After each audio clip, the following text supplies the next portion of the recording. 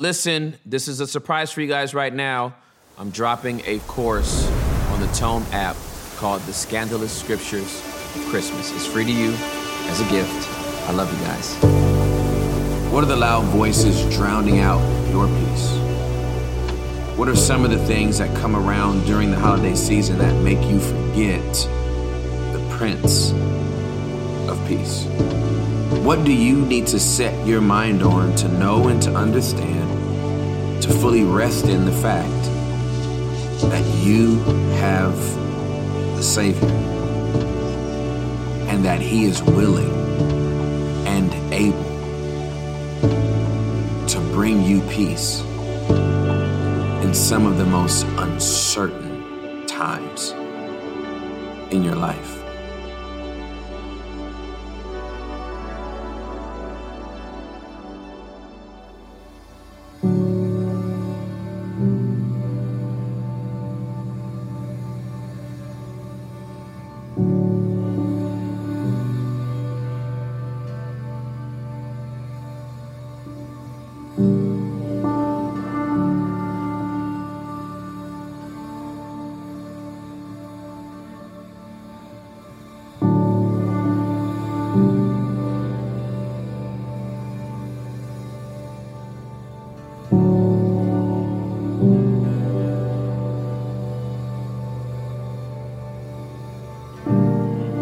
I had to slide up here with my whole crew to say thank you for showing me what two words men don't get praised about enough that you've shown me. You've shown me meekness and humility. And I can stand here and say that I, at the end of my race, want to stand in the level of meekness, that's power under control. To transition a thriving church to somebody else named Tim? Like, you gonna get some of your credit just because he's right. Ain't you in glasses? Ain't y'all about the same build? It's power under control. And the humility to stand and stay and represent the kingdom to all of us. I want to say, sir, you are challenging the whole body of Christ. And today, as a room, I think we should just take a moment and honor the man and woman of God for their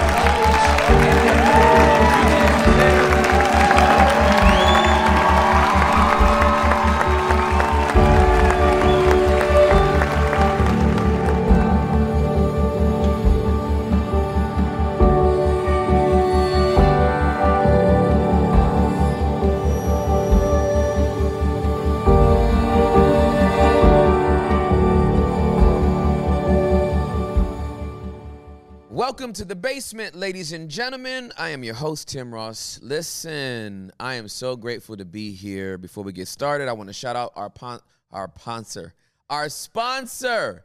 Yo, I'm going to tell you why I said sponsor in a minute. But I'm going to shout out our sponsor, Tome. Come home with Tome. Download the app if you want to grow your biblical IQ. If you want to be the type of believer that understands this book, come home with Tome. Yo, okay, so I also want to shout out every single one of our basement dwellers, every single one of our basement promoters. What are all the three names? We got dwellers, we got promoters, we got press beers, and we got press beers. Yes, press beers. I like that. The beers, the dwellers, and the promoters. What's up, y'all? Thank you so much. Like the fact that you would give so that we can have resources to make this podcast happen. Yo, I'm not sleeping on you. Like, thank you so much. We could not do what we are doing without you. So salute to my beers, salute to my dwellers, and salute to my promoters. We need to make sure we put a salute, like some kind of salute gift for every, like, because I like what you did when you, like make sure that's in there. Every time I salute, just make sure, no matter how many times I salute, I just made you work so much harder than you ever wanted to work, Sammy. But every time I say salute, it's just going to be there. Sammy's going to make sure if I say salute 52 times, it's just going to be there. Like, it's going to be dope. All right, so I just gave you like 15. salutes. I see it in my head happening every single time now. Oh, it's gonna happen. Yeah, that's right. It's gonna happen every single time. Every single time. All right, so salute. I just want to, because I can visualize post. So I literally see it happening, and it's just tickling me that it's there every single time. All right, so yo, I just got back from 6 legs of travel, and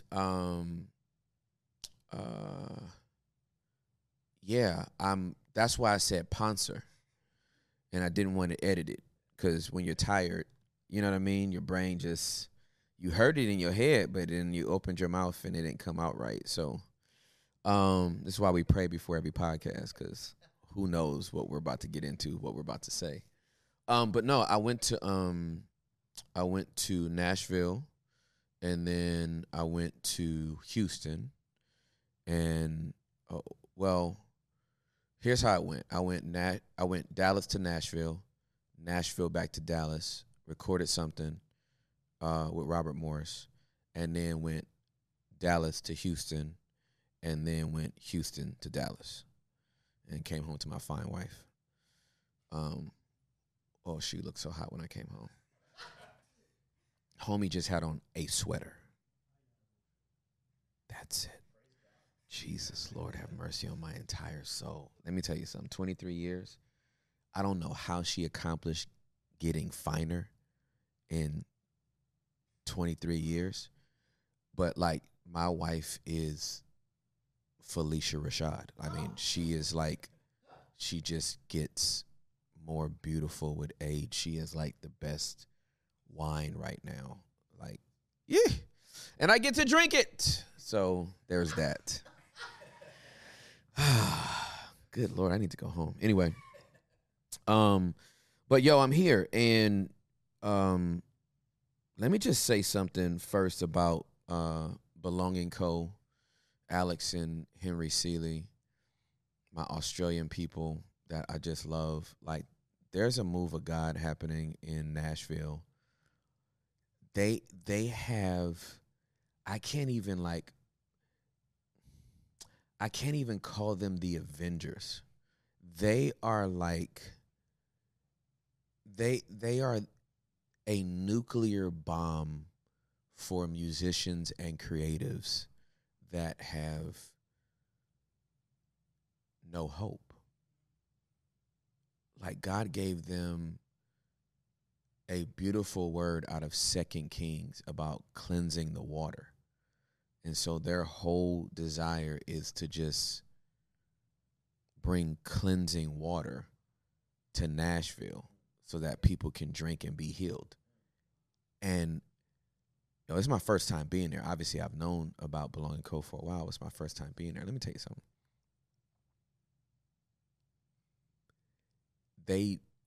I don't even know how they preach a sermon on weekends, because so many creatives and musicians that love Jesus, like giving their life to Jesus.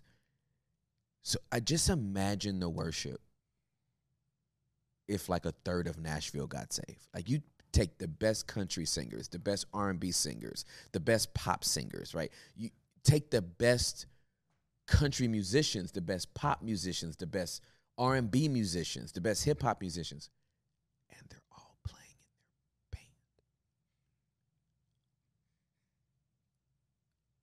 Homie, it was nuclear. I was like, how does anybody preach here? Like, the worship is crazy. Henry Seeley writes worship songs that are theologically correct. I'm just sitting there.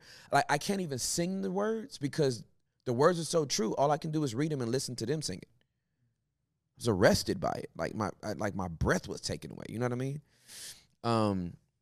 This is why I don't want to rock with people that are done with the church. You know what I mean? That's why the deconstruction is, and I hope it's just a phase. I hope it's just like, my butt hurt and my feelings are hurt, and I just need to take 4 months off, but I'll be back, Jesus. I hope that's all it is, because if it is like this departure from church, like, no, I don't fool with the church no more. That's the stupidest. That's like getting food poisoning at a restaurant and then going, I ain't ever going to eat food again. I don't trust it. I'm going to cook my own food. You suck. You're not a chef. Your eggs are going to taste nasty for the rest of your life. You got the nastiest, blandest eggs ever because you threw up at IHOP. Just don't go to IHOP. But you ain't going to go to Original Pancake House? What? You're not going to Cracker Barrel? When did you start seeing that unfold with all the deconstructionists and its virality? When did that like really kick in? Is it just America? Is it global? How do you see it? No, it's not global, and I'm going to tell you why it's not global. Because globally, believers in Jesus Christ don't have the luxury to depart from the church. It's freaking impossible. They'll be dead. Globally, you'll be hard-pressed to find people that are not spirit-filled, that believe in the power of the Holy Spirit. You know why? If they don't have the power of the Holy Spirit, they'll die. Globally, you got people getting their heads cut off for Jesus. You got people getting their churches blown up for Jesus. You got people whose wives and daughters are being raped because they believe in Jesus, and it's an intimidation tactic. They bring back their wives impregnated by Muslims, and guess what happens when those pregnant women come home to their Christian husbands? They keep the baby, raise the baby to love Jesus, and pray for them to be evangelists to the Muslims that impregnated them. We ain't going through nothing out here. Like American Christianity is the most cush, relaxed. Like, I don't feel like going anymore. It's just the pastor fell. I mean, God, who can you trust? That's why I don't go to church, because they're not doing right. If they can't, who can? I'll just stay home. No, I'm not playing with that. So no, globally, the majority of people don't have the luxury to not love Jesus. They don't have the luxury to say, I won't be a part of a church community. It's their lifeline. It's the only, if they don't have the bonding of the Christian community, they will literally die. Can you imagine if in the book of Acts, which is longer than people think, we're talking pressing 30, 40 years. Can you imagine if, you know, when the apostles in Acts chapter number 6 said, hey, we can't help the Hellenistic Jews, like, get food. Like, we have to pray and we have to teach the word of God. Can you imagine if, like, those first century believers were like, I can't believe the apostles are not going to hand out the green beans. See, I knew these people were just in it for themselves. All they want to do is pray and teach. You know what? I'm done with the church. You know what would have happened if they would have walked away from community? They wouldn't have been believers in Jesus Christ within 12 months. So if you don't have the Christian community, you're not a part of the body. That means you're a cancerous cell. And the only thing cancer can do is grow and metastasize and kill the body. So that's what's happening with deconstructionists. Deconstructionists that remove themselves from the body metastasize as a cancer, and if they try to insert themselves back into the body, they'll just kill the whole church. So I'd rather they be out of the body so they can just die by themselves. And I know that sounds harsh, but whatever. Leave them out to die.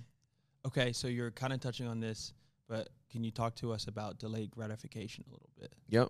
I was watching your sermon from forever ago. Don't trip, it's coming. Yeah. And, Stop tripping, it's coming. Yeah. That thing got legs, man. Can I just say that real quick? I preached that sermon in 2009. Jokers be posting that thing like I did it yesterday. There's a dude who posted it. Over 600,000 views. We don't know him. 600K. He's rolling in dough right now. Oh, over that, sir. Oh, hey, has to. And I want to tell you, homeboy, whoever you are, I know Google has cut you some checks off that sermon alone. I hope you have been blessed. I hope you have prospered.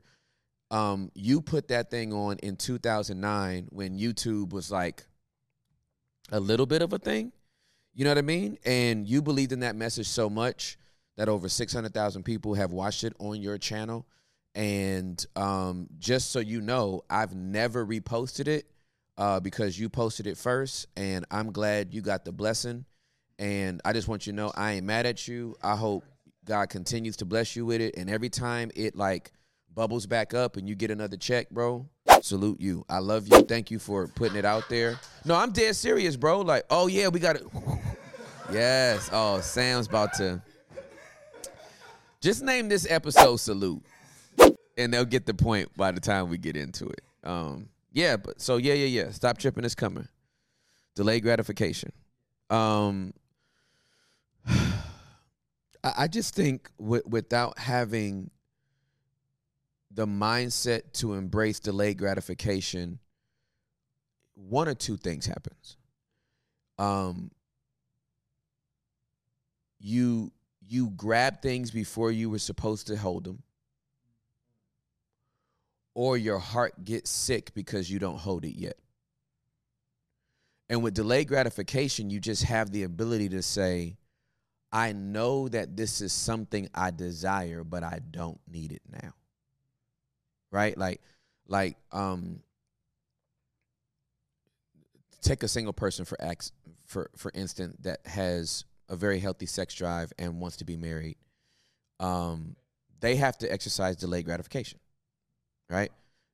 They want to have sex, but they're a believer in Jesus Christ. And so based on that alone, they have to wait until they're married.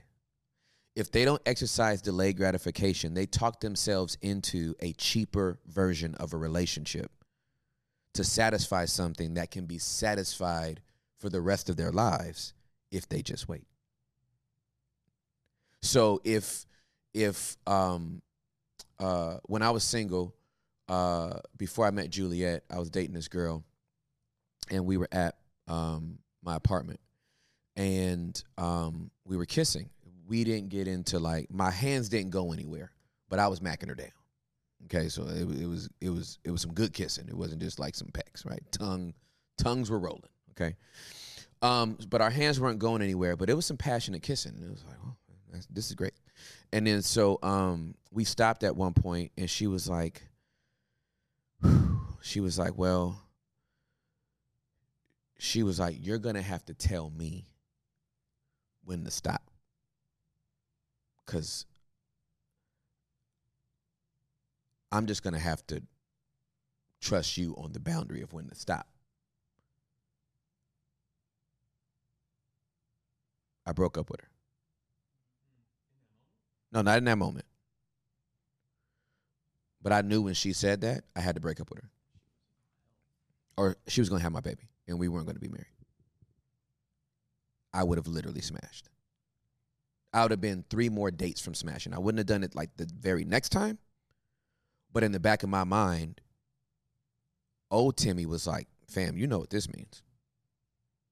If she's saying, I don't know when to stop unless you tell me, then it's after I ejaculate.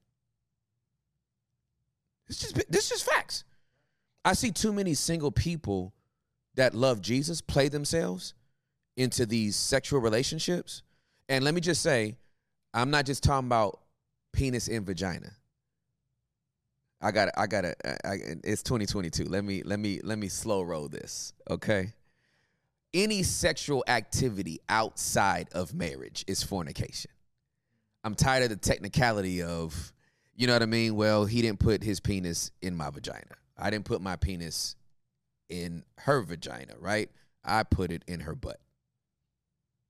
It's a whole thing, okay? Oh, we just have oral sex. Well, it was just my fingers. Oh, it was just a hand job. Oh, you know what I'm saying? Oh, we just grinded on each other until we still had our clothes on. Stop, fam. You're not playing with fire. You're playing with a freaking volcano. Why would you do this to yourself? Right? Now, I know it sounds, I know this is going to land on some people as hypocritical because I'm married. Well, you've been married for 23 years, so you getting some. So do you know how much I travel?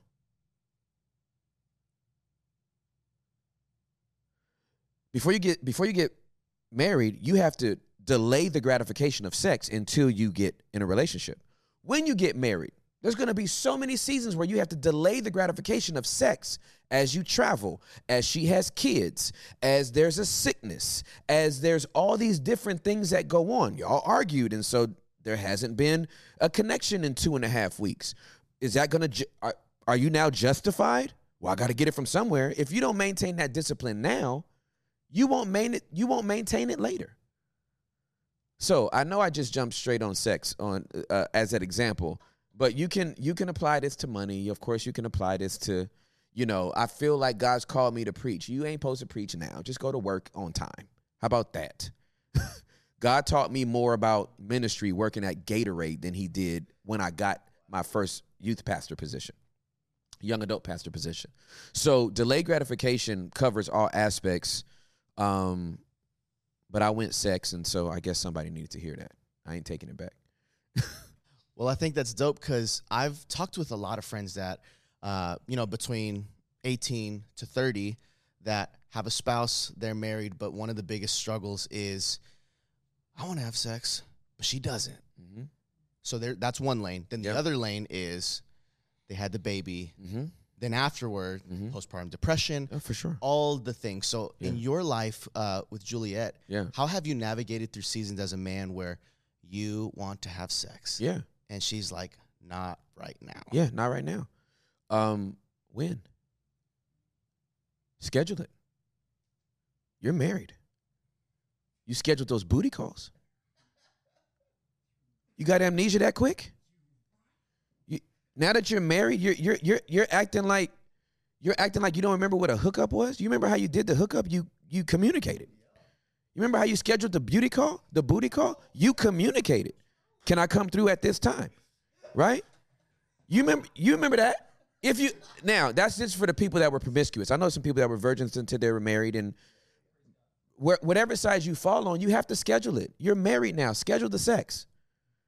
Right? It ain't your honeymoon. It ain't passion. Roll over. Right? You wake up in the morning. I ate 2 eggs. Oh, we about to do it again. You know what I'm saying? We were about to go down to the beach, but oh my God, that bikini. Pull it to the side. Right? That's all passion, and we are just all over each other. But that passion is supposed to make way. You are supposed to go from dopamine connection to oxytocin connection. I have my friend Jenna Mountain's a sex therapist. I cannot wait to have her on the pod. She's a beast. But she talks about the fact that when you get married, you should naturally get into this rhythm where it's no longer the roller coaster ride. Like the sex isn't just right. It becomes a gondola ride on an Italian canal where we are just moving down this canal. I'm exploring every inch of your body. This is just about to be a beautiful day. You're going to have an orgasm. I'm going to have an ejaculation. Our brains are going to let go of this dope chemical. We're going to feel bonded to each other. And then we're going to brunch. I'll see you on Thursday. You're breastfeeding kids. You know what I mean? We're both working, and we've done 12-hour days and then come home and we're in business together. We have no kids, and you go that way all day and you go this way all day. And when we plop in the bed, we're kind of tired, and I saw your nipple and it's really enticing, but I'm tired. You know what I mean? So have sex when you wake up. Most sex therapists say that you're there's some level. I'm not a sex therapist, but there's some level that's really high in the morning, and if you have sex in the morning, like get over your bad breath, like you're over, like stop it. Unless you just have like a dragon. Like if you're married, you should know what that poop smell like. You should know what that fart smell like. You should have walked in the bathroom right after they just released nuclear waste and just been like, oh, snap. Is that what's on the inside of you, babe? Holy cow. I must really love you. You know what I mean? You should be used to that morning breath already. And so, again, away with the porn imagery of what sex is supposed to be in a marriage. Away with the rom-com, you know, the romantic comedy where you go to sleep cute and wake up cute. You ain't got no makeup on first thing in the morning. Stop playing. This is a movie, fam. You know what I mean? And in the rom-coms, the woman is usually hyper feminist, and the guy is usually demasculated masculine. And that's why it works. And it's like, no, let this man be this man, this woman be this woman. And figure out the rhythm of your own life. Figure out the rhythm of your own bodies. I know people that are married to each other, and God obviously made them compatible. They have sex like every quarter. And that's good for them. Like it works for them. Neither one of them have super high sex drives. And so every quarter works for them. I know people that have super high sex drives and they're married to somebody that doesn't. And the person that doesn't is like, cool. All right, so I just don't need it as much as you do, but I'll give you the cat on Mondays, and you cool with a hand on Thursday, and you down if I just give you my mouth on Saturday? Like, and Christians won't talk about this, which is why you just got them acting out in all these crazy ways, because you know what I'm saying? They won't talk about it, bro. And it's like, it's a major part of your life. And like, you can go to a marriage conference and they won't talk about this. And if they talk about it, they talk about it so sheepishly that it's everybody's in there almost embarrassed by the person that's talking about it. They feel uncomfortable. And so everyone feels uncomfortable. Like, hey, you know, when it's time to do the do, stop playing. Like, we're going to talk in code at a marriage conference? We're having sex. We better be having sex. I think everybody wants to have sex, and if it's complicated, and women can have pelvic floor issues, and there can be vaginal dryness when a woman gets past menopause. There's stages of this. And so if we all treat it like the actors and actresses, then we have a misconception going into our own relationship. My wife doesn't respond like a porn actress because the porn actress was paid to act. I don't walk into my kitchen and my wife's doing dishes and I pop her on the butt and she's like, oh, take it, daddy. I got one teenage boy, I got a preteen, and I got a mother-in-law. We don't get to have fantasy kitchen sex. It's not a thing. But we plan it. And it's bomb. I'm telling you right now,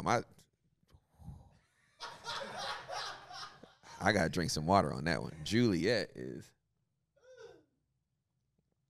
Our sex life is 100, man. But we plan it. And there's no we plan it. It's safe, it's beautiful. It's not risky, it's not dangerous. I see other beautiful women. She sees other handsome men. And when you notice an attractive person, you just say, oh, that person's gorgeous. Just glad I got my own at home. You know what I mean? I picked mine. Right? There's 8 billion people in the world. I picked mine. And that's who I'm rocking with for the rest of my life. There is no like, woulda, coulda, shoulda. Oh my God, oh man, I wish I would have met you first. Nah, I don't wish I would have met nobody first. Like, Juliet is the one. I'm going to have sex with her when I'm in my 70s. God willing. You know what I mean? Or I'm getting blue pills or something. Whatever it takes. I'm going to do her until I can't no more. And I hope when I can't, it's because I'm dead. So I hope I just answered all of that, dude. I can't imagine the type of clips that are going to come out of this. There's supplements for that. Yeah, there are supplements. Okay, but you talked about picking. Yeah. You kind of brushed it over. Can we talk to the people that are struggling with picking? It feels like, I mean, even personally, sometimes it's immobilizing. It's like analysis paralysis. Yeah. How do you make the picking simple? Yeah, bro. Oh, that's a good question, man. Yeah. So, we have overcomplicated a very simplistic thing, right? People are complicated. Relationships, anybody you pick, there's going to be complications and nuances because you are two different people. But the process of picking should not be hard. There were 5 girls that I liked at the same time. I wasn't dating them at the same time. I liked them at the same time. And I had different reasons for the reason why I liked them. One was like really, really spiritual, and I really liked that about them. There was another girl. This girl had the best legs I've ever seen in my life. Call me simple. Call me whatever. I have never seen a woman with legs like this girl had. She was attractive, but those legs were like, right? And this is another thing that we don't allow people to do in church, because at all costs, as long as they love Jesus, that's all it depends on. Not, okay, if that's you, God bless you. I need to look at this person that loves Jesus for the rest of my life. And so I need to be attracted to him. Now, if somebody comes by in a moment of hate-filled rage and throws acid on their face, guess what? I'm still in love with that person. So I'm not marrying for looks, but my attraction, yes, absolutely, is a large percentage is going to be off looks. I also want to know what's in your brain, right? I care about all that as well. But I think it's a here's where I think FOMO has messed up Gen Z and millennials. I think there's been a paralysis, and you can correct me if I'm wrong, but I think there's a paralysis in people connecting with a potential partner because they think there's a better thing coming. That's what I've seen. And so it's like, yeah, I'm dating this person, but they don't check all the boxes. Well, we had somebody on that said they checked all the boxes and it still wasn't the right one. So Juliet didn't check all my boxes. She checked a lot of them. I know I didn't check all of her boxes. She liked well physically defined, like pecs needed to be like cow, you know what I mean? And biceps needed to be all of that. And I'm a skinny dude, you know what I mean? Now I eat right, and if I started working out right now, I would have a 6-pack in 3.5 months. Like, I don't have a lot of body fat to shed off and all that kind of stuff. But I'd rather be able to shoot somebody who's messing with my wife than to walk around looking like I don't have time to fight nobody. You step to me, it's gonna be 2 to the sternum, 1 to the head, and then I'm gonna have to deal with whatever happens after that. So I'm not fighting nobody. I don't feel like fighting nobody. So it's not the way I'm set up. So I think that FOMO plays a part, and it's always like, maybe there might be somebody better, instead of going, this person's beautiful to me. This person, I vibe with this person, I connect with this person. And then here's the thing. I always tell people this that go into premarital. You have to marry. First of all, that has to be on your mind. Let me say that. Let me slow down, because there's an assumption that everybody wants to marry. And everybody don't want to marry. Everybody, but most people just don't want to be alone. And so you have perpetual daters. Right? It ain't about, I can't find the right one. You keep finding the right ones. But when it gets to like real strong commitment, and this is not just men, this is women as well. When it's time to commit, you like, just not ready, right? Track shoes get on, jogging suit, and they out the door, right? So this assumes, I'm answering this question assuming that you want to get married. And if you want to get married, then it's like the bottom line that I tell people is, everybody crazy. You just have to marry the crazy that you can live with for the rest of your life. That's what you're trying to do. You're not. You shouldn't be having a FOMO of there might be somebody prettier coming. with more money coming, with better features coming, with whatever coming. It should be, man, I really rock with this person. And once I lock in, I mean, I saw Juliet. I'm like, yeah, that's it for me. I know that the manufacturer is making new models every day, right? But this is the one I'm settling down with. I want this model that came from the Caribbean, half Jamaican, half Bahamian. I'm settling down with this model, and this is who I'm rocking with for the rest of my life, right? I'm gonna always see somebody that's pretty like her and got different features, you know, from different cultures and I'm from Cali, so everybody fine. You know what I mean? If I lived in Cali, I'd be married to a Filipino right now. I'm telling you that right now. Yeah, no, I'd be, if I never left California, I'd be married to a Filipino. Juliet knows that, and she's not, and I don't regret that. You see what I'm saying? Like, there's not like, oh man, if I'd stayed in Cali, I'd have had me a fine Filipina. No, it's just the truth. I would have been married to a Filipina, a Vietnamese. I'd have been married to an Asian woman, point blank, period, right? But I moved to Texas, and I'm married to a Caribbean, right? So let me put something else on that, a little more meat on that bone. I have a friend who will remain nameless, but he told me he's African American. His wife is white, and he said, "Yo, bro, I guess, you know, if I'd have lived down there near you, I'd be married to a black chick. But these were the fish that was in my pond. When I went fishing, you know what I'm saying? Trout was in this part of the, you know what I mean? Like, I guess I would have liked some bass if I was around some bass, but the only thing that was in this part of the water was trout. And so I pulled up some trout." So I just think that's a factor. Here's the other factor. I think so many more men and women would be married if they gave themselves permission to date outside their race. Ooh!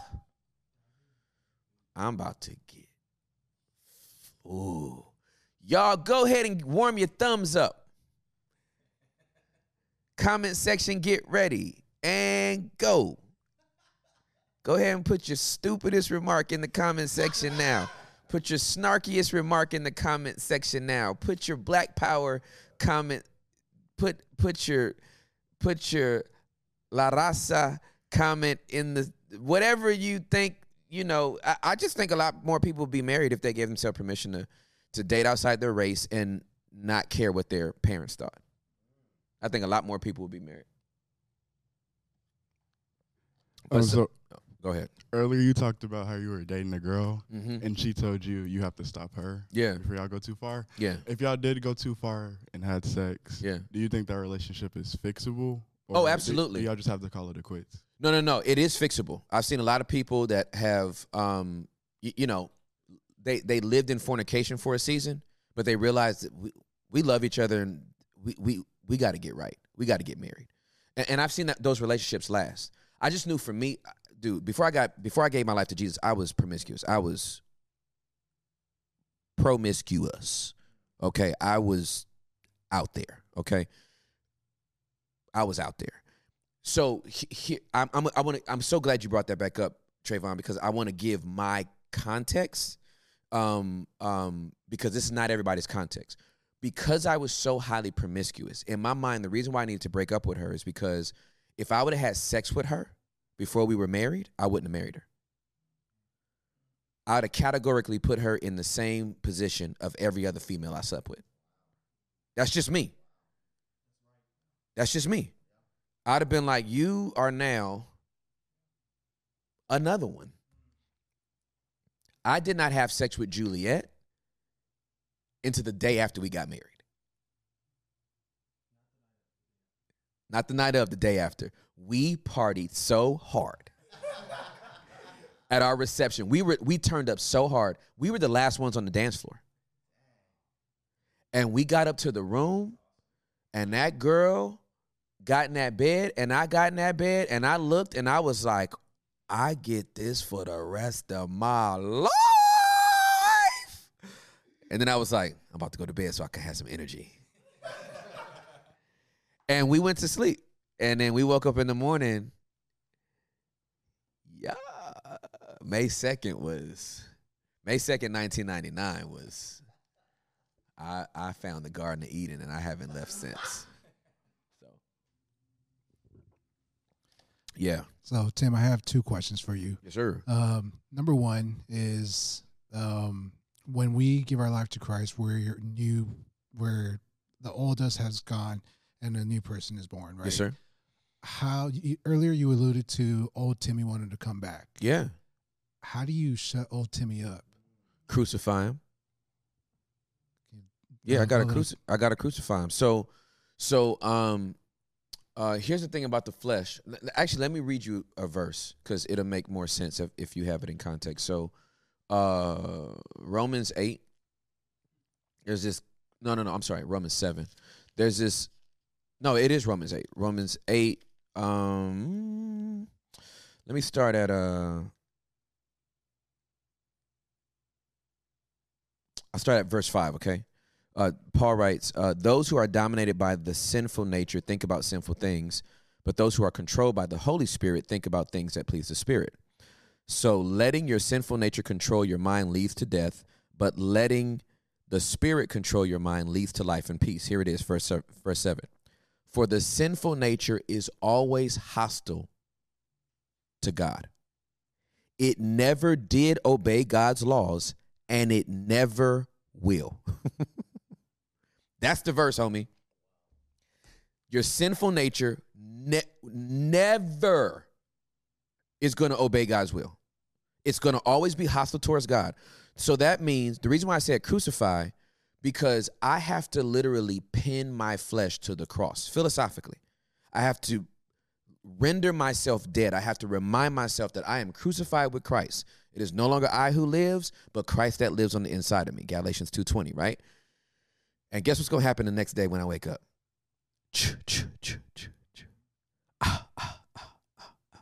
Your flesh is Jason, fam. It is Freddy Krueger. It is Michael Myers. You put a chainsaw into the cranium, jump in your car, you get ready to pull off on the side of the lake, this dude's standing in front of your truck. Right? Why? Because the sinful nature is always going to be hostile towards God. It is always going to be angry towards God. It is never going to obey. You can go on a fast for 100 days. When you come off, guess what's going to happen? Your flesh going to be like, so what we getting into?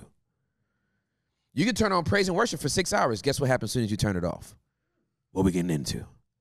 So you have to crucify it, and that has to be something that you do over and over, and it has to be a discipline. There's certain things that I do with my life and certain things I don't do with my life for one reason and one reason only. I don't trust my flesh. I don't trust my flesh. Point blank, period.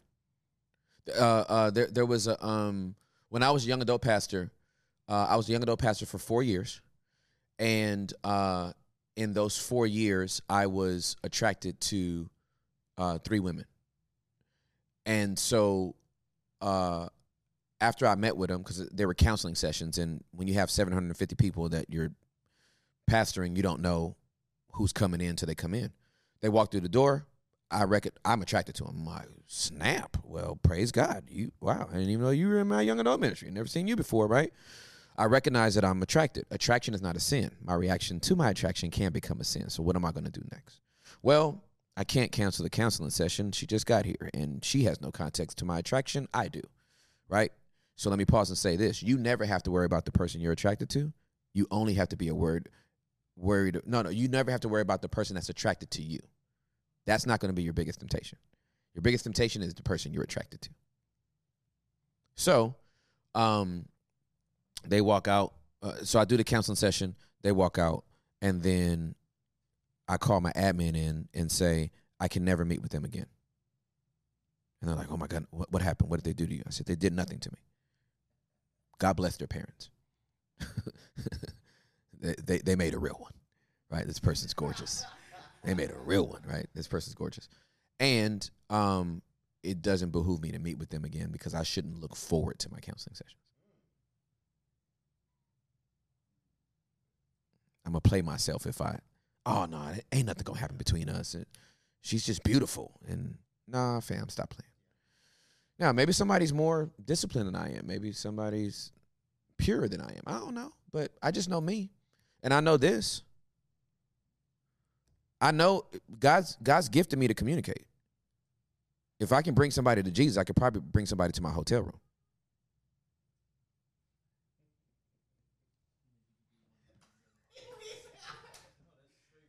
Salute.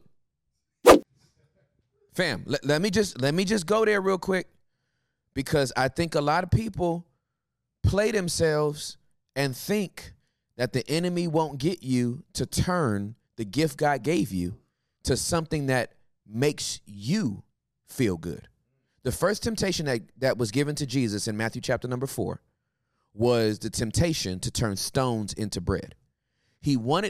Satan wanted Jesus to fulfill a legitimate desire in an illegitimate way. Turn these stones into bread. Use the gifting that you have from God. Use the miraculous power you have as God in the flesh and turn these stones. You're the word in flesh. You can make anything. You turned nothing into something because you said so. So turn this stone into bread because you're hungry. Jesus' response is, you cannot tempt the Lord thy God. What is he telling them? Yes, I am hungry, but I will not use my power to fulfill a legitimate desire in an illegitimate way. Delayed gratification, right? Okay, so that girl's attractive. I have to bone her? Really? That's the jump? That's the leap. The leap is not, I can't admire her beauty. The leap is, I must now have sex with her? I'm going to tell you why there's such a big, we are complicating the opportunity for brothers and sisters to have relationships in Christ. Brothers and sisters in Christ. We are literally complicating that relationship because we've reduced everybody down to a penis and a vagina. So I can't have a sister in Christ. I can't say she's beautiful. I can't esteem her and celebrate how God has wired her. I can't even celebrate her femininity without, oh my goodness, I don't want nobody to think I want to have sex with her. Fam. God kind of made sex intimate. It's not something you can accidentally fall into. It's like you can't, and the next thing you know, we were having sex. That it's utterly impossible. I can walk down this street right here, and the next thing you know, get shot. Like, I was just walking, next thing you know, I got shot. I could be crossing the street, and the next thing you know, I get hit by a bus, right? Because somehow buses are just like ninjas. Nobody sees a bus coming until they get hit by one, right? But I can't be walking down the street, and the next thing you know, I was having sex with a girl. That's just not the way it's set up, right? So, but in church, we've put all these parameters because we're all afraid, if a guy and a girl are together, they're probably going to have sex. We got to stop that. So please don't go to lunch with each other. Take separate cars. Go out in broad daylight and wear a sign that says, I'm single. Me too. Don't touch me and I won't touch you. I just made that rhyme up. I am single. Me too. Don't touch me and I won't touch you. I am single. Me too. Don't touch me and I won't touch you. And so now we can't have brothers and sisters. Do you know I have so many god sisters that are beautiful? I have never thought one time, ooh, I wish I could have sex with her. First of all, Vomitville. Oh, that's my sister. Ugh. It's disgusting. I'm just trying to get over the fact of that. But they're beautiful. And I can call them beautiful without it meaning I low-key want to have sex with. I'm telling you, we're jacking up the relationships we're supposed to be having in the body because we've reduced everybody down to a penis and a vagina, and we think that by keeping us away from each other, we're going to keep each other from having sex. But people that want to have sex with each other are going to have sex with each other. I don't care what parameters you put in place. Look what happens in the Catholic Church. The priests are supposed to be celibate. The nuns are supposed to be celibate. Are they celibate? Right? They are covert perverts because you never gave them permission to satisfy their sexual desires in a biblical way. You're not showing more fidelity to God because you don't have sex.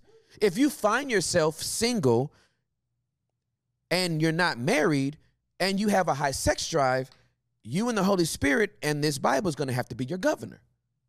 If you are in a marriage and you're and you have a high sex drive, you're still going to need the Bible and the Holy Spirit to be a governor so that you don't have sex with anybody else but your spouse. So the discipline goes all the way around. And when we keep putting these parameters in place and we think we're keeping people safe, and we're actually inflaming people. And that's why you have all these people getting caught having sex, right? Because we're trying to keep your code and be in this community, but we're not talking straightforward about these issues. And because we're not, people keep messing up. People in the basement don't have these issues. And I'm talking about the basement's two months old, right? Shout out to the 60,000 subscribers. Salute. Shout out to the 60,000 subscribers. We are 60,000 deep just on YouTube alone. Yeah, just YouTube. But we're like 75,000 deep if we include iTunes and Spotify. So salute to 75,000 strong. We out here. Let me tell you something. Before the Lord told me to bring the basement public, these are the conversations I have with my mentees and the people I disciple privately, male and female. I've got the calls at 2:00 in the morning from a person crying because they just had sex in a hotel and they love Jesus and they fell. And I'm like, it's okay. Pick yourself up. Here's how you're not going to get played to doing that again. And they don't do it again. You know why? Because we walked them through it. We walked them through it. I've been a believer who had sex and wasn't married. I know what that feels like. And I know how to stop it. Not because I'm a theorist and it's like, in theory, here's how you should do. I've always been moral and I've always been pure. No, I found this out by trial and error. I know what I'm talking about. I'm looking dead in the camera. I know what I'm talking about. This is tried and tested. 47 years of living, 26 years of being a believer in Jesus Christ. I know humanity. If you don't want to have sex before you get married, holla at me. I can put you a foolproof plan of how you will never have sex again until you get married. If you take a vow of celibacy, I will teach you how to never have sex and be single for the rest of your life. I know how to do it. I know how to do it. If Juliet died today, you wouldn't catch me on the news. I wouldn't be in Christianity today. Tim found on the down low with an escort. It ain't happening, fam. And that ain't pride. I'm just telling you, I know my flesh. And I have an accountability circle that when I fall, they the first to know. I don't have no secrets. The reason why y'all keep falling, because you keep secrets. You don't want real accountability. That's your issue. You don't want no accountability. And because you don't want no accountability, you keep falling. Because you won't let somebody into that place, not to keep you on parole, but to let you have a measure of vulnerability that will keep you authentic. I don't believe in accountability that really is just masquerading as parole. I don't want a parole officer. I don't want to check in every Friday and tell somebody I looked at a butt. I went to Pornhub. That's parole. No, in a relationship, you're just like, yo, man, I'm tempted today. This is one of them days that if I don't open my mouth, I'm going to be in front of a screen with my penis in my hand. And if this makes you log off, you ain't ready to be down in the basement. I'm telling you, go back up to the lobby or go to the 100th floor and play whatever game you want to play that doesn't allow you to have a truthful narrative. But if you came down here because you want to be vulnerable. Vulnerability is our superpower down here. This is how we live down here. And I'm telling you, we wouldn't have as many people falling if they got an opportunity to say, I'm attracted to my admin. Nobody in the history of ever has ever had to step down from ministry because they wanted to bone their admin. In the same way, nobody has been charged for capital murder for wanting to kill everybody in the mall. The thought ain't gonna kill you. The act will. All right, let me give you Bible. I'm frisky today, y'all. If you feel my tone changing, that's that apostolic tone. That's how I get when when that apostolic thing pop off, I'll be like, mm-hmm. So this is James chapter number 1.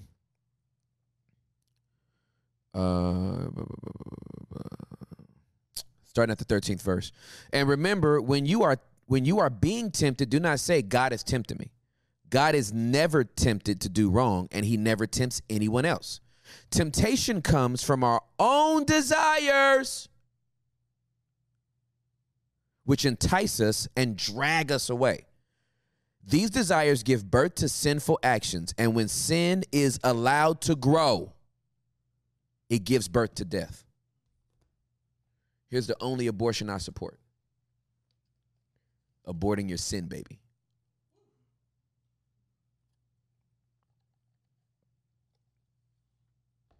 Temptations will give birth to sin, conceive. And if sin is allowed to grow, it will give birth to death. So you know how you terminate that sin pregnancy? Open your mouth. The common denominator of every moral failure is the inability to put those actions into words.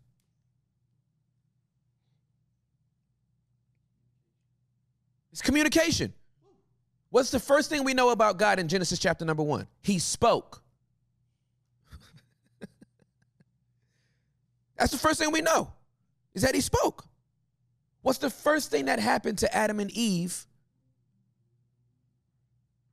after the conversation with Satan? They stopped speaking.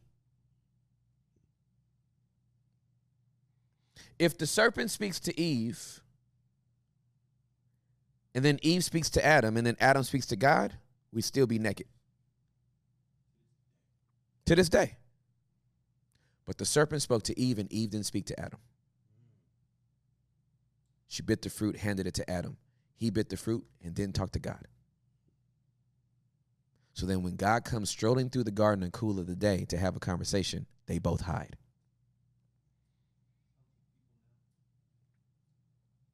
Everybody's still hiding in their little garden. But they're hiding amongst the trees when they should be outside of the trees, managing the trees.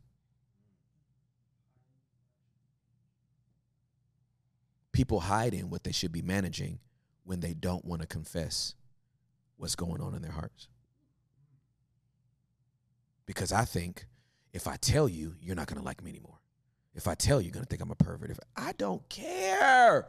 Dude, the reason why I'm so passionate about this, I kept the secret for 11 years. I just want to give you all the origin story of where this comes from so you know how passionate I am on this. I got sexually abused by a teenage boy that lived across the street from me when I was 8. My mom caught me watching porn when I was 19 on a big screen. This is old school porn. This ain't convenient telephone porn, smartphone porn. This is VHS tape. You know what I mean? And big screen, big model, floor platform box, big TV. And my mom catches me, penis in hand, watching porn. Tim, what are you? I'm trying to lean over to cover myself. I'm trying to pause the tape at the same time. And if you pause it, you just pausing it on a scene. It ain't going off. It was a hot mess, man. Right? So I have to go. It's super embarrassing. Oh my God, I'm devastated. I pop the tape in the VHS and I go to the I throw it in the trash and then I go to the bathroom trying to clean myself up, and I'm like, man, I got a choice. If I make a left, I go down the hallway, go to my room. It's probably gonna be an awkward 3 to 5 days. Right? Mom's probably going to tell dad. He's probably going to have a conversation with me. But after maybe 3 to 5 days, it'll kind of be behind me. And I guess I'll just try to hide better. Right? Because it's been going on since I was 12. Or I make a right and I go into my mom's room and I tell her exactly why I'm watching porn. Because I know why I'm watching it. I'm not watching porn because I like porn. Porn's my medication to deal with my trauma. That's why I'm watching porn. Porn is a symptom. Cigarettes are a symptom. Weed is a symptom. Cocaine is a symptom. Heroin is a symptom. Molly is a symptom. Jack Daniels by the gallon, that's a symptom. It's not the root cause of anything. It's the fruit. It ain't the root. So I know it's the Holy Spirit because I wasn't saved yet, but the Holy Spirit I think he just led me into my mom's room. And when I opened the door, my mom's cheeks were wet from crying. She was on her knees praying for me. Just pays to have a good mama. And, oh man, I'm getting emotional. Anyway, so I got in the room and I just said, hey, Mom, I don't want you to think I'm dirty and I don't want you to think I'm a pervert, but I got molested by John when I was 8.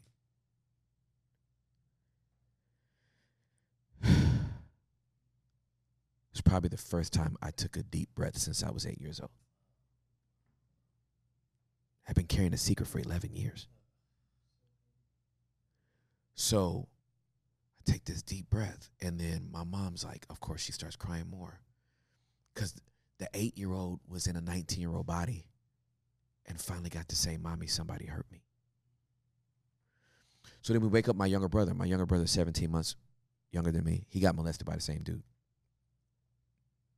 So now it's a family emergency at like 3 o'clock in the morning. My dad works nights at the post office. My mom calls him home from work. So now it's like maybe 3:45 in the morning. My mom says she was sexually abused by her babysitters when she was 6. And my dad was sexually abused by the owner of a comic book store when he was 5 years old. Tried to turn out my dad when he was 5. And in one night, what should have been the most embarrassing day of my life was freedom for the whole family. That's why I don't care about getting exposed. If I ever fall, I'm going to look y'all right in the camera. If I ever fall, y'all going to be the first to know. After I tell my accountability, I'll come straight to the basement and tell y'all. You won't have to read it in the news. If I ever fall, you'll be the first to know. I won't hide it. I ain't going to try to make no excuses for it. I will take any consequences that comes with it. But I'm telling you, when I turned 19 and I told my mom what happened to me when I was 8, I swore that day I will never hold a secret for the rest of my life. I don't care how bad it makes me feel. I don't care how bad it makes me look. I will never have a secret another day in my life. You won't get me. You'll get somebody else, fool. You ain't gonna get me. So I don't have no secrets. And this is why I can speak with authority on this topic, because I don't have no freaking secrets. I know what it is to keep one, and I know what it is to break that curse.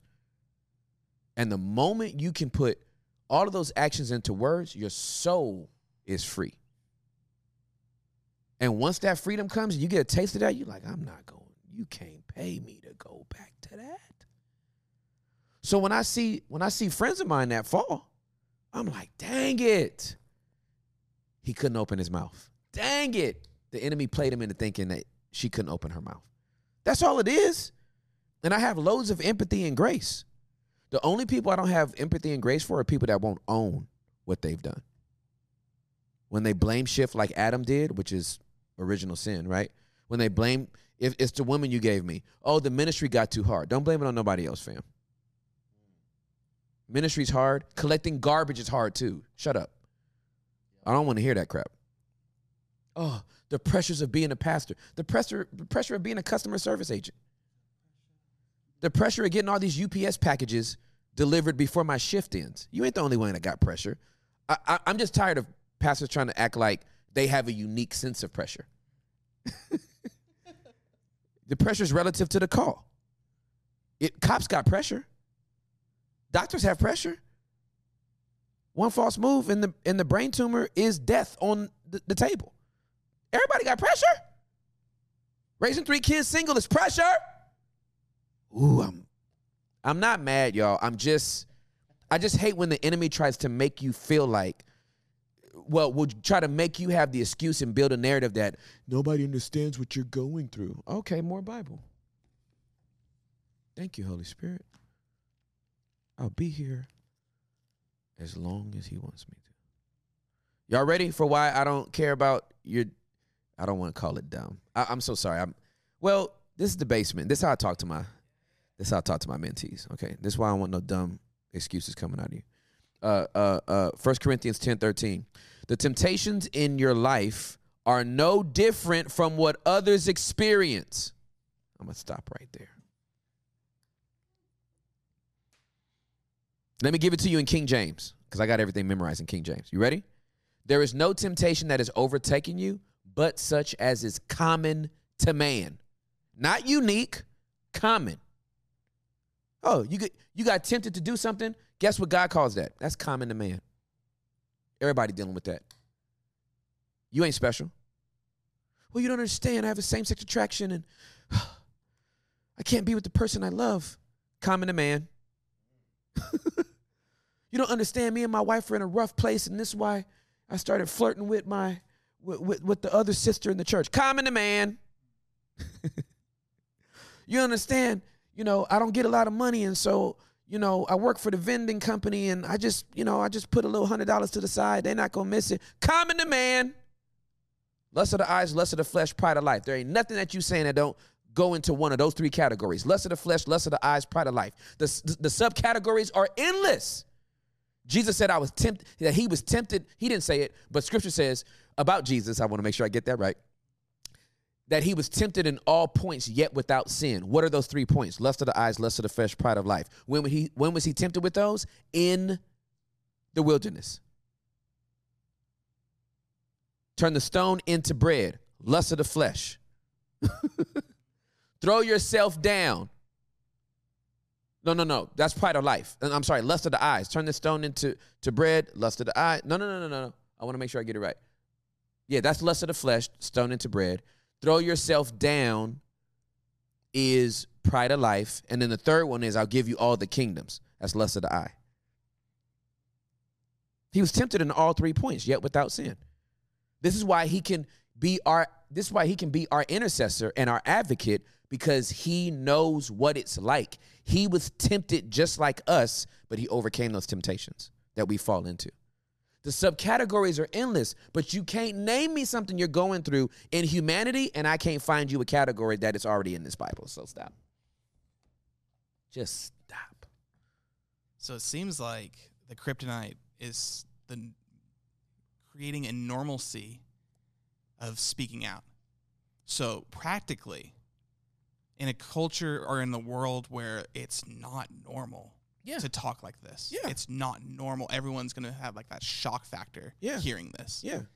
How can you help those who are scared, who now know, okay, I need to talk out, but man, there's no way, like I don't have anyone, like I'm terrified. Yeah. And they don't know the practical steps. Absolutely. To move forward with it. Scrape up $75 to $150 and go see a therapist. That's your cheat code. They're bound by their profession to not tell anyone what you told them. So if you can't trust anybody, cool. Scrape up $75, $150, and go see a therapist and dump everything.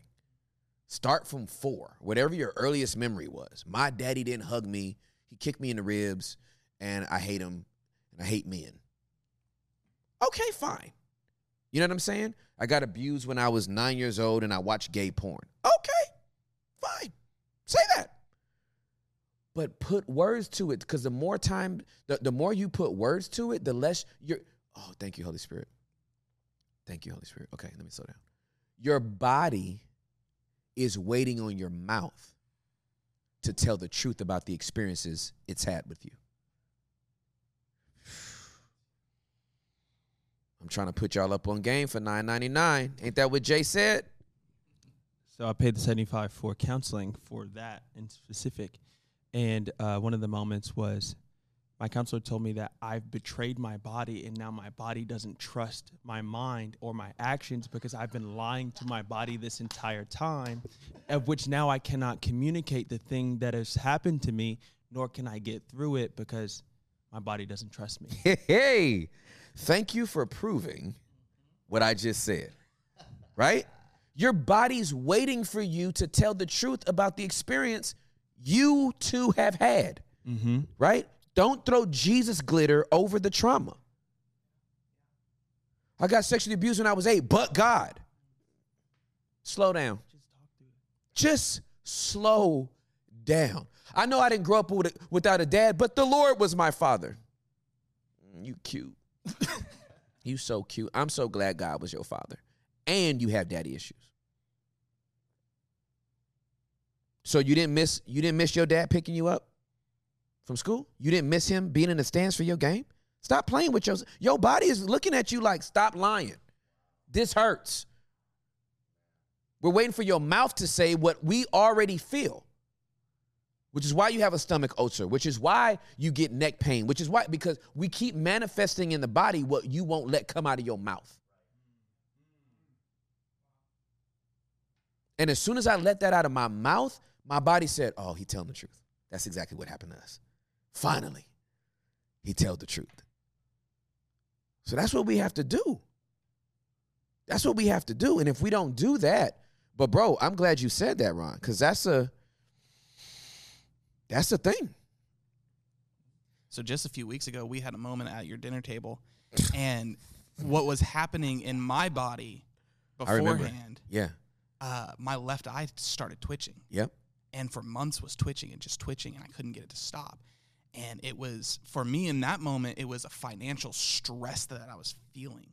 But I kept my mouth shut about it, and I couldn't speak up. And then finally at that dinner table, man, I'm telling you, my left eye hasn't twitched since. Bro.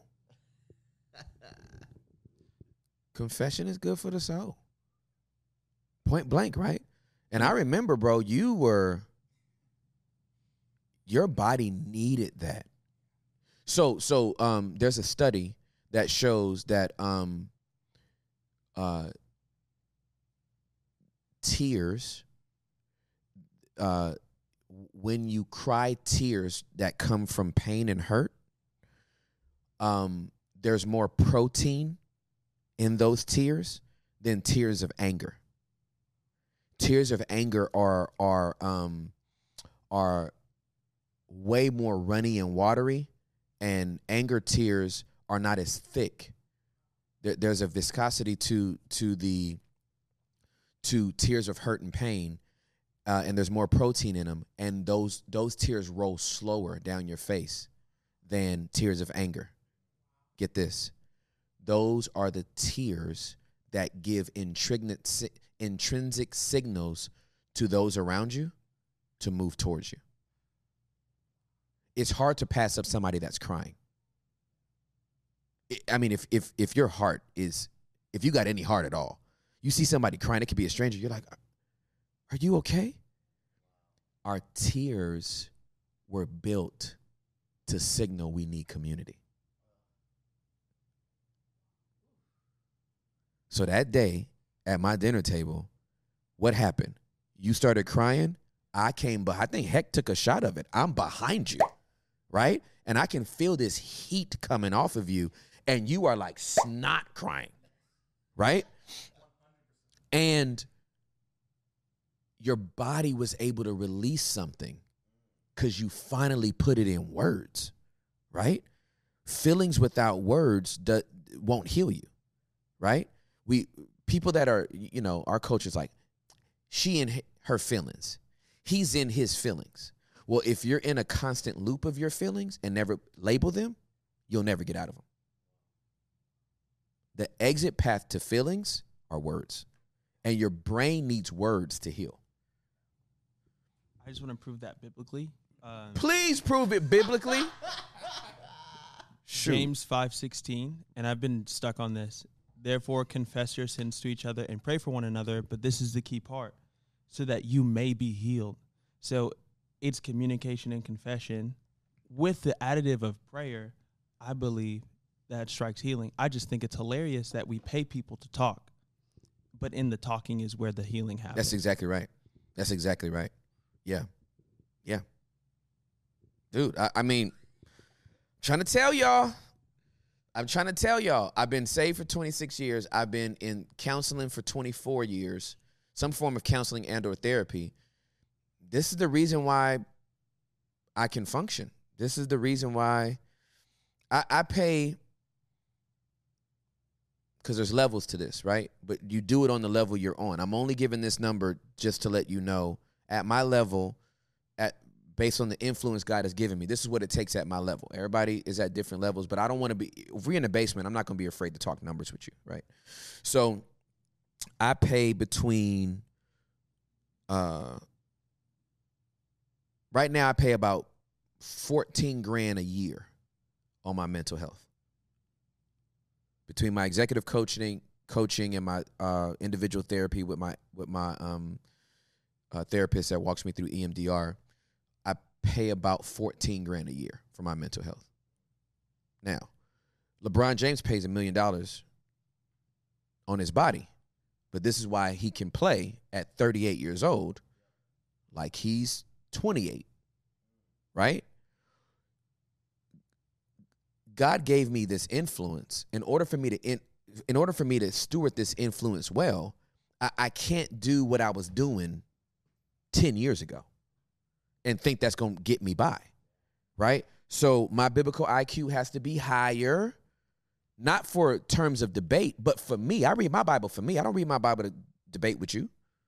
I don't read my Bible to fight with you, right? A dear sister in the Lord sent a DM saying that I twist scripture. And I told her three things. Stop listening to me immediately, because I clearly don't edify you. Second thing is pray for me, because I'm still growing. And she might be right. Maybe she's right. I don't know. And then number three, if you want to have a conversation, come to the basement. Because I can't go back and forth with you in a DM. Right? But I read the Bible so that I will be okay. I read my Bible for my own mental health, not to preach. I can preach. You can roll me out of the bed at 3 o'clock in the morning, I can get a sermon. That's when you do this is what you do, right? You can wake up LeBron James at 3 o'clock in the morning, he can shoot a three. When you know how to do this is what you do. Why do you keep doing it? Well, I keep doing this from myself. I ain't doing it to get no sermons. I dang sure ain't doing it to get engagements. I read the Bible because the Bible is essential to my mental health. What's also essential to my mental health is executive coaching and having somebody that I can walk through life with and unpack all aspects of my life, not just my trauma. So that's the other thing. Once you get a good management on your trauma, then you can start unpacking the other stuff in your life. Here's how I want my marriage to be. Here's the goals I want to set with my kids. Here's the goals I want to set with my family. Here's the goals I want to set with my public persona. So I get therapy on my whole life holistically. I haven't been in therapy for 24 years going, I got touched by a man. No, I've got to the core trauma of that. The two core traumas that came out of that sexual abuse were attachment and abandonment issues. Great. I know how to deal with that now. When my body starts acting up, I'm like, oh, I must feel detached and I must feel like I'm abandoned. That's the only reason why I'm being triggered to do this, that, or the other. So, thanks for that word. That's the life hack. First John chapter 1 says, confess your sins to God because he's faithful and just to forgive you and to cleanse you from all unrighteousness. So when we confess to God, we get cleansing and we get forgiveness. But it's only when we confess to others that we get healed. So I know guys and girls that went years preaching and doing stupid stuff on the side, never got caught. And you go, how were they still anointed? How were they? God still used them through all of that. Yeah, they were confessing their sins to the Lord in private. They just never got healed. He kept washing the mud off of them, but it finally got exposed because they never told anybody. Jimmy Swaggart was boning prostitutes after like major revivals. Folks were getting saved all over the place. Right? but he could go to God with it, but he was afraid to come to you.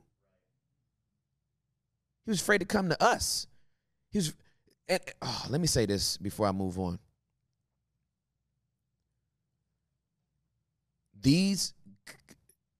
I question the friendships that these guys and girls are into if it ends with you falling on your face. That ain't your friend, that's your acquaintance. You didn't have a friend. If you couldn't tell me, if you say we friends and you can't tell me that, hey, bro, this is fine chick. Me and my wife are in a bad place. We've been sleeping in separate beds. I'm thinking of risking it all. If you can't tell me that, you ain't my friend. I might be an acquaintance, but we ain't friends. Because if we were friends, you would have told me. That's just bottom line. So I think a lot of these guys got church buddies, and it's all for appearances. But you ain't got no friends because here's how I know that they're not your friends. They was as shocked as we were when it was found out you did what you did. So if these was your boys and they didn't know, then y'all ain't boys. Y'all were Instagram buddies. Y'all were the public rat pack without the private vulnerability. And I don't want no friend like that. So there's that. I just wanted to add that for real, everything that you're speaking right now is straight facts. Like, I've lived that. At 12 years old, I had a 20-year-old woman that took advantage of me. Yep. And in my mind, we were going to get married. You know, like of course, absolutely. How 12-year-old? Absolutely, mind, yeah, absolutely. And when that didn't happen, it just led to this major resentment. And from that moment, from 12 years old on, my goal was just to smash. Yep. Like, me and my best friend started the shallowest crew in high school called the Beat Guts Crew. And that was our goal, was to smash. Wow. And I carried that with me for 26 years. Wow. 26 years I went through that. And I've been saved since I was 19. Yep. I'm 39 now. Yep. And it wasn't until December of this last year where the Holy Spirit just placed this heaviness in my heart. Sorry. It's great. Where it was like, I got so many things that are so much better for you, and you got to give this to me. Yep. So I gave it to him. I had a conversation with Nicole, my wife, about my addiction to pornography. Yep. Because after me and her got serious, Yep. I was like, I'm not sleeping around anymore. But Yeah. I medicated with pornography. Yep. I told my wife, and that was the hardest conversation I've ever had to tell her, ever had with anybody. Yep. And the whole accountability thing, I called my cousin Sam. And my dude Sam is 30 years old, but he's been in his Bible since 7 years old. No joke. Like this dude, he's a youth leader or he's starting to be a youth leader at Redemption Church in San Jose. Okay. But without that accountability, without me being able to have Sam on speed dial, there is no way I would have made the progress For that sure. I've made now. Absolutely. And it's impossible by yourself. Yeah, it is. There's no way to do this by yourself. It really is. And the healing that I've experienced from that, like, I carried that for so long. And on top of that, like, I love my parents. They were good parents to me. Yeah, but there was a lot of resentment there that I never told them about. Yeah, for sure. But once I gave the most shameful part of my life fully to the Lord and exposed it, then the Holy Spirit said, okay, now I can work with you. Hold on. You still got these issues with your parents. Let's work these out. And now mine and my parents' relationship could not be any better. And that's real talk. Dude, that's beautiful. This is what I love is that I'm not sitting here in a room by myself. You know what I mean? Like, literally, we got people co-signing on it in the room. And it's like, yo, I'm trying. Listen, man. Listen.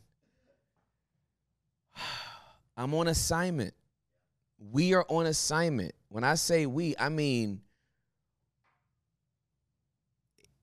all of us, whether you watch or listen or do both, 60K, 75K, 100K, whatever this is, I believe God wants people in the basement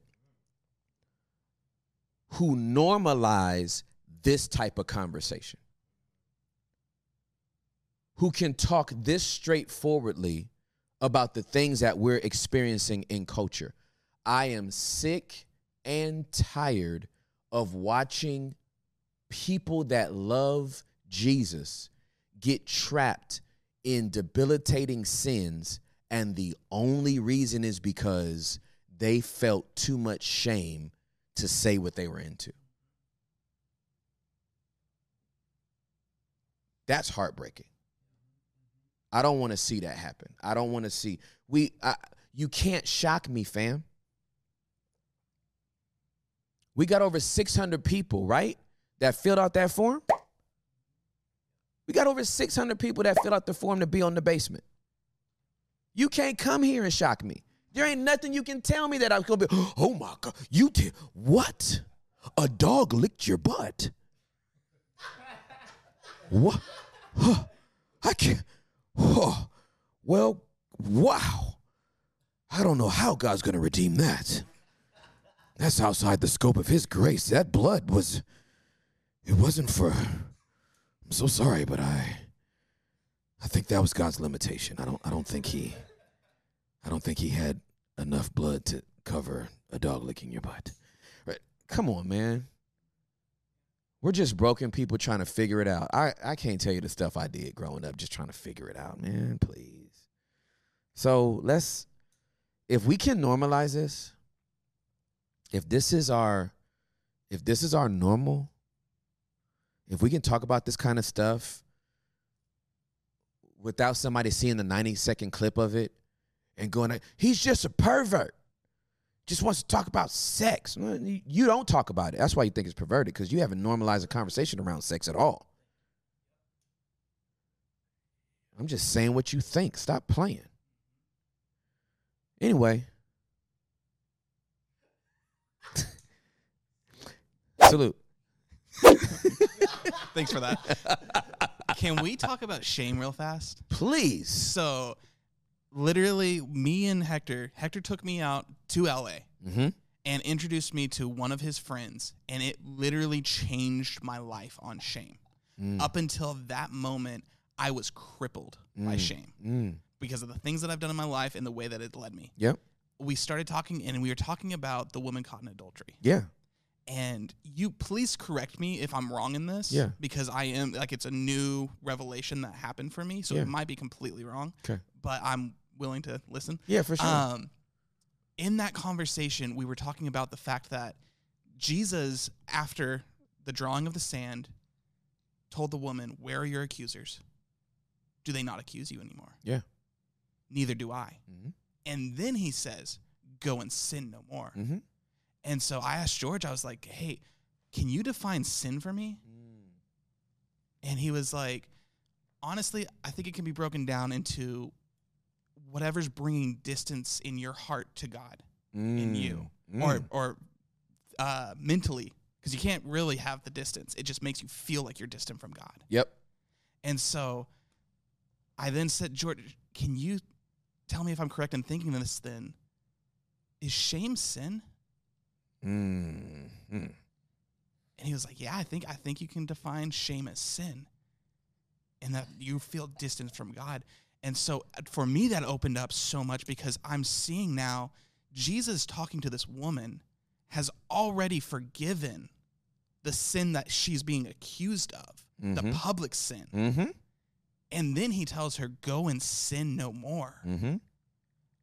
And in my personal opinion, I feel like he's directing that at the shame she's feeling now, because her very private life has now become very public. Yep. And she's sitting in it. Yep. And he's saying, take this from this space walk away from here and don't take this shame with you. Yes. Go and sin no more. That's right. So I'm getting this verse real quick. Where is it? Knows to do right. Hold on. Get Logos as an app for your phone. It will bless your whole life. That was a shameless plug for Logos. And they're not even a sponsor yet. Oh, this is in King James. I'm so sorry. I got to go to King Jimmy. Where is it? Oh, I'll find it in a minute. Hold on. Maybe if I add that word, it'll pop up. To him that knows to do right. Yeah, James 4:17. I knew it was somewhere in there. All right, so let me pull that up real quick because it's so dope. Oh, James, we're coming back to you, James. James 4:17. Yep, James 4:17. This is NLT. Remember, it is sin to know what you ought to do and then not do it. Right? So let's just say the woman caught in adultery didn't know adultery was wrong. I think we know that she knew it was wrong. But when he says go and sin no more, he's going, you are now fully aware of the consequences that could have happened to you. Don't let this happen again. Because I might not be around. Now, the woman caught in adultery is an incredibly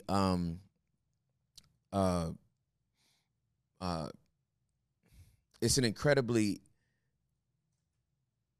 interesting scenario because I don't know how you catch a woman and only bring a woman.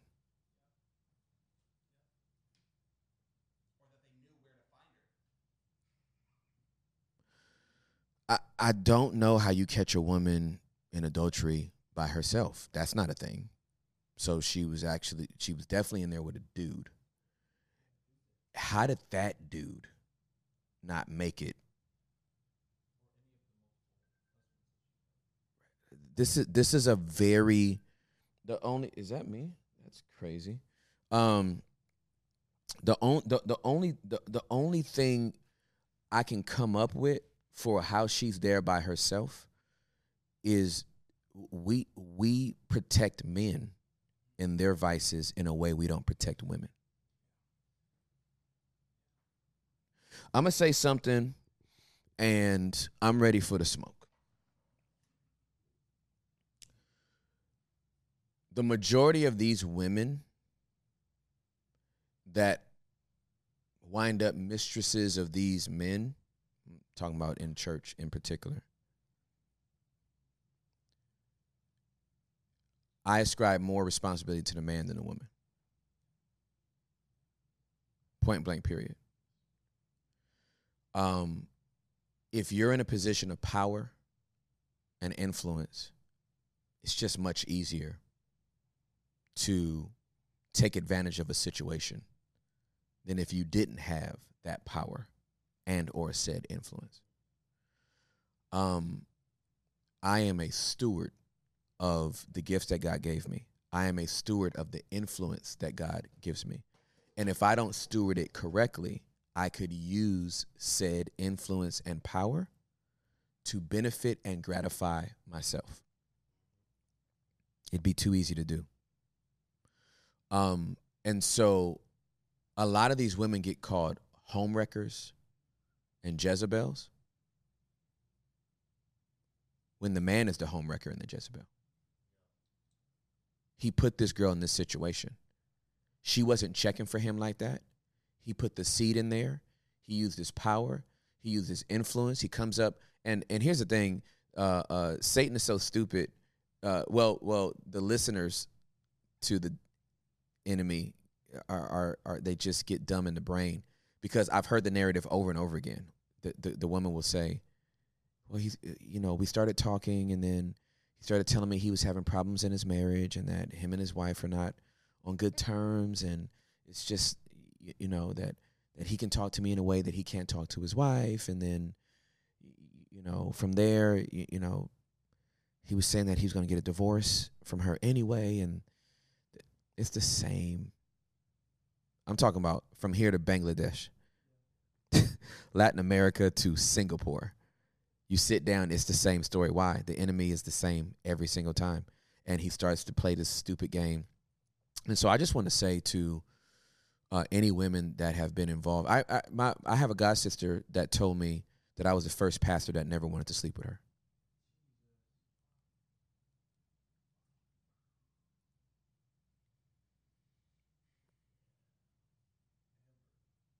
Ever.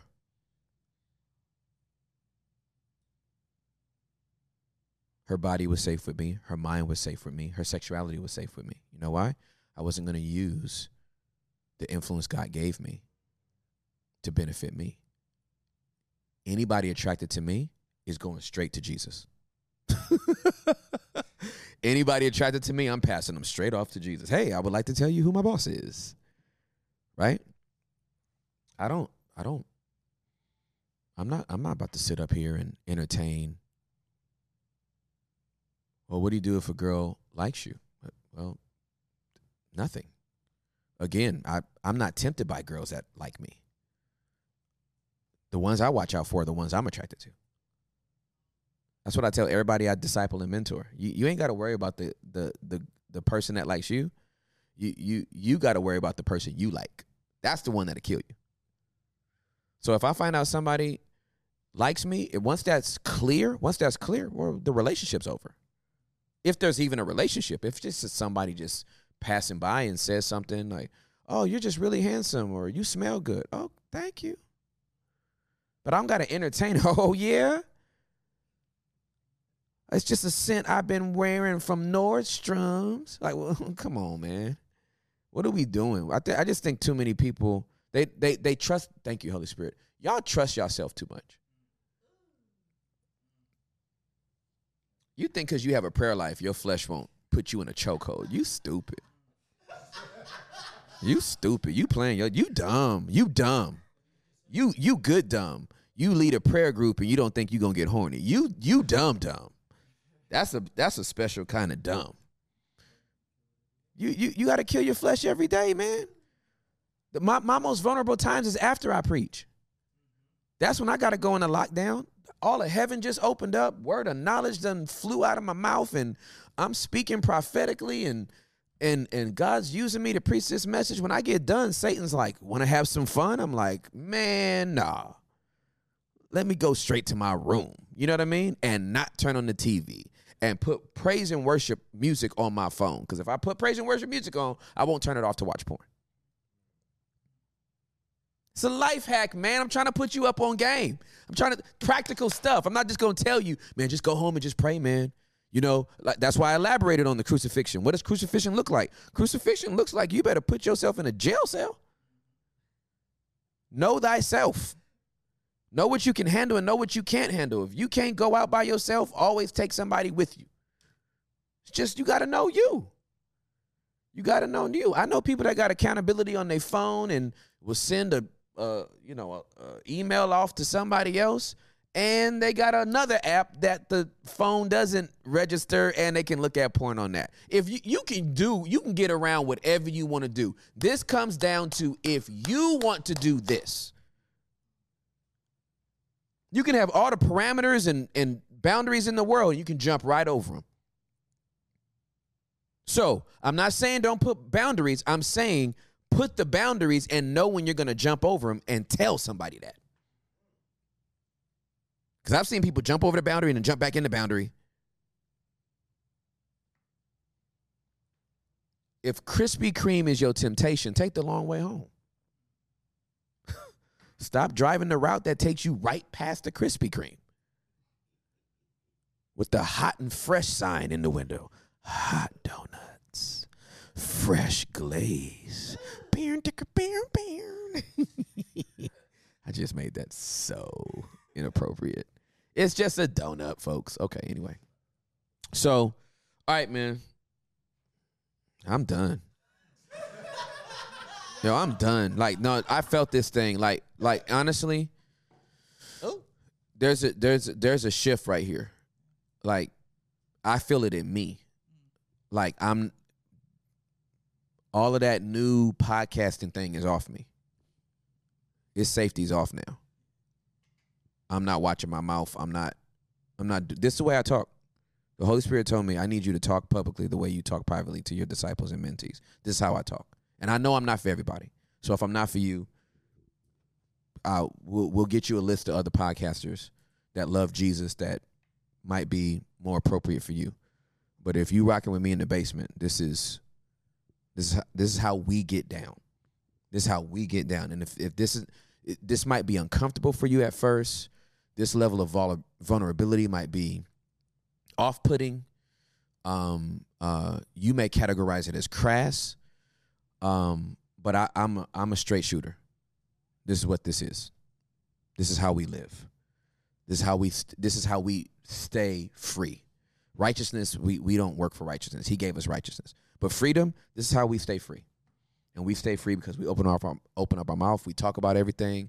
We don't let nothing come in between us and vulnerability, accountability, transparency, authenticity. This is the way we live our life. It's the basement. I love you guys. Holla.